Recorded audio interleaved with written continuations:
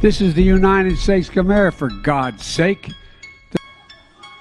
My name is John Fetterwoman.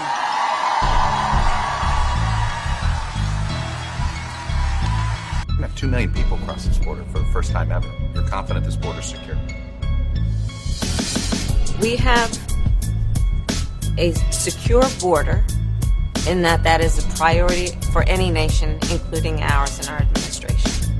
But there are still a lot of problems that we are trying to fix, given the deterioration that happened over the last 4 years.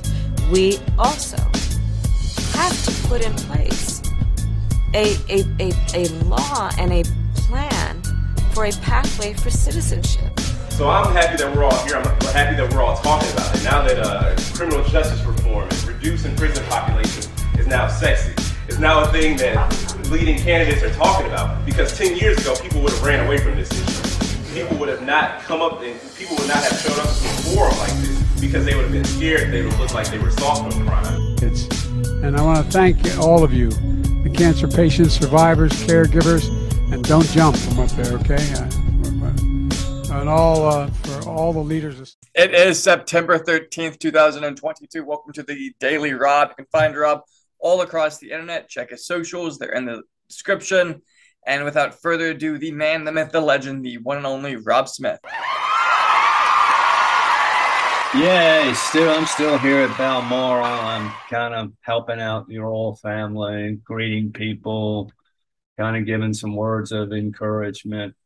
There is a movement in Scotland, Stu, that they want me to replace King Charles, but Stu, I'm an American. I can't do that. You know, I think Charles will do okay as long as he's got me to give him some guidance, don't you, Stu?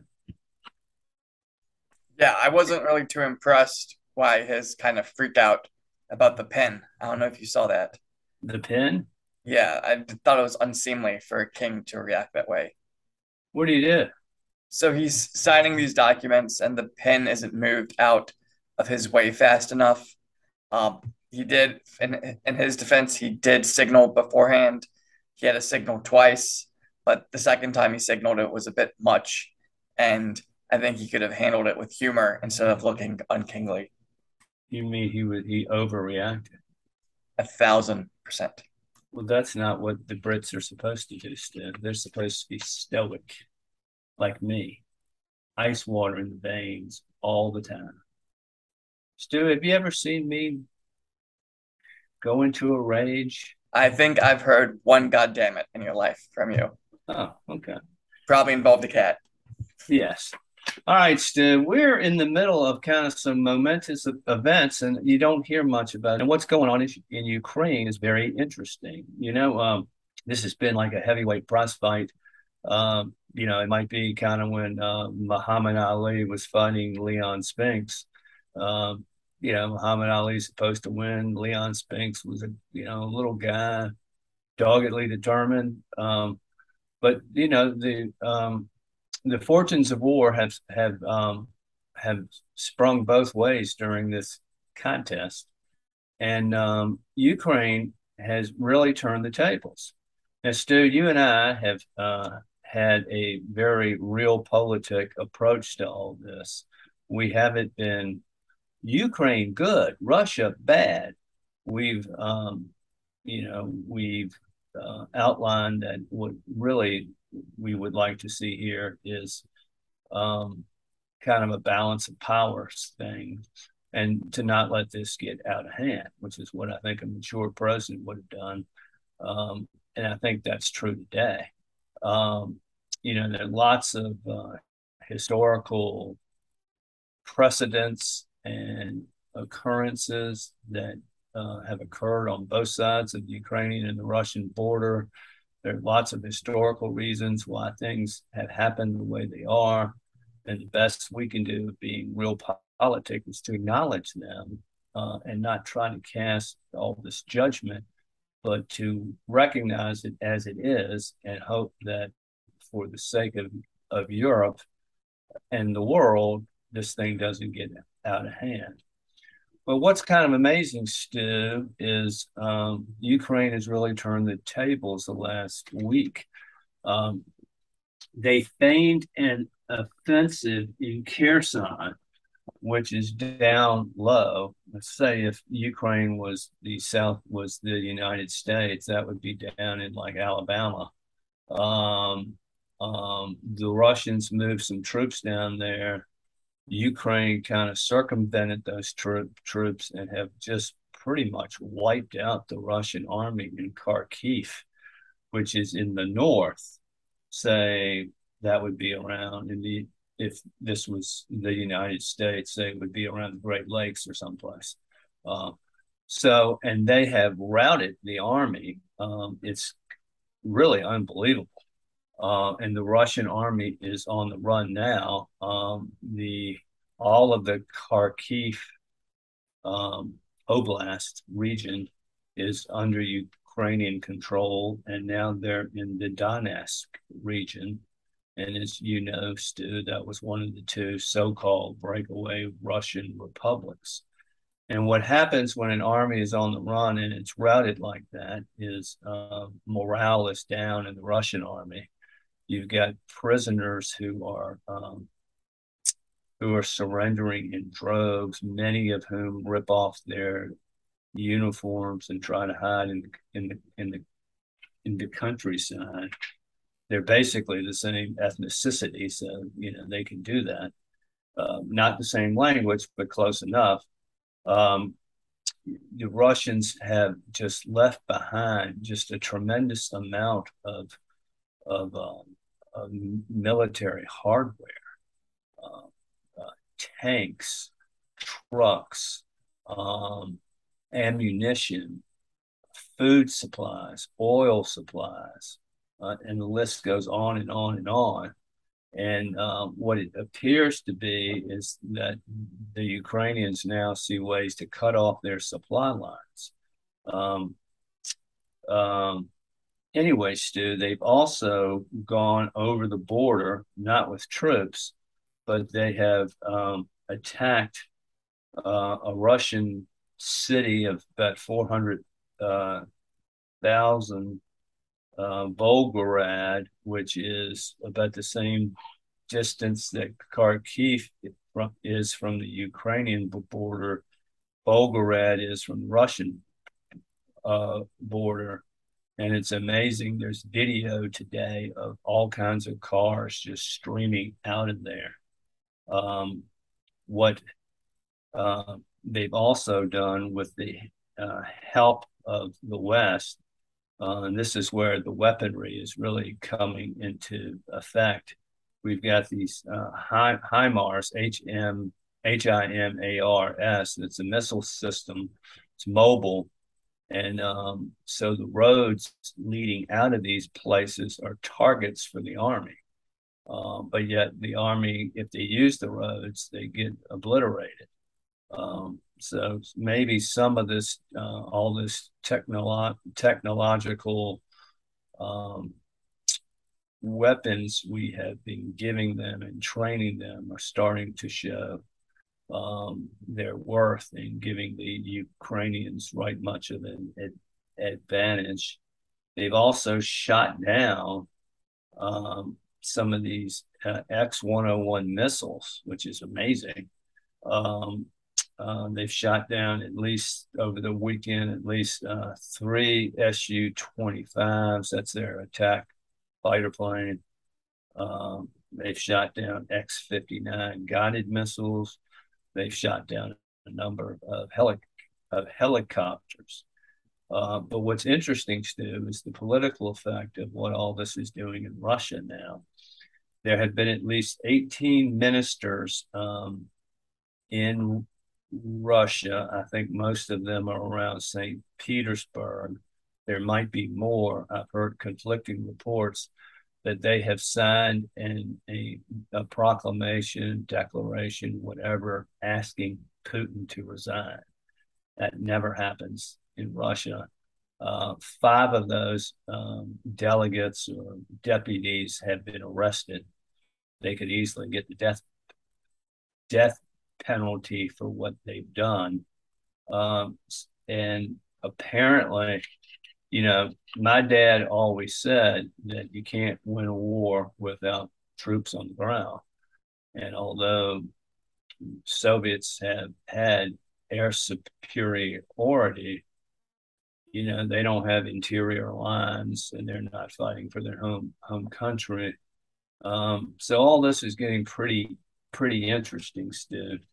There are also these guys over there called mill bloggers, and I'm not exactly sure who they are, but they are Russian nationalists, so to speak, who are able to blog without being shut down by the government.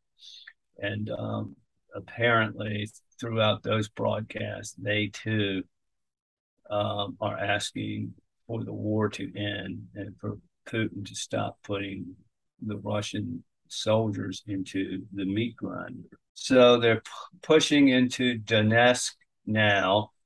They also are cutting off the outlets back into Russia with some of these guided missiles. And we'll just see. But, there is always a fear that one side on a route like this, kind of what we did in France, you can overextend your lines and get yourself in trouble. But right now, Ukraine is continuing the offensive. And to give you an idea, Stu, how much territory they've won back, as of today, it was about 3,000 square kilometers, which is over 1,500 square miles. It's a lot of land. But still,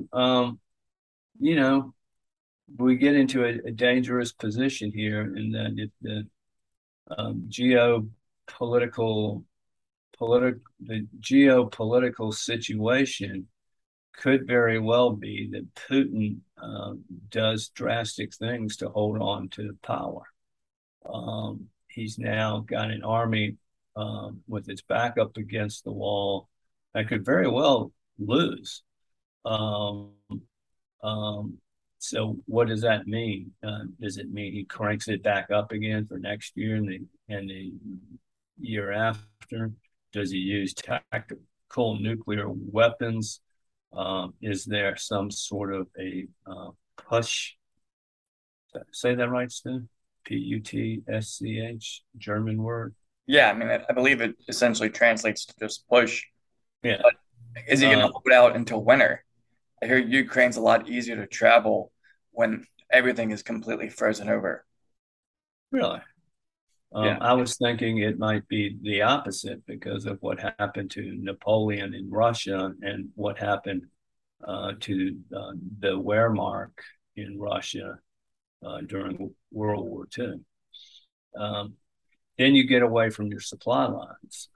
I've seen some articles on like foreignpolicy.com where they, back in January, they felt that Russia doesn't need Ukraine to be frozen over to conquer it, and that a little mud won't stop Putin. This is by Amy McKinnon. But it is largely believed that frozen ground negates all the Ukrainian mud.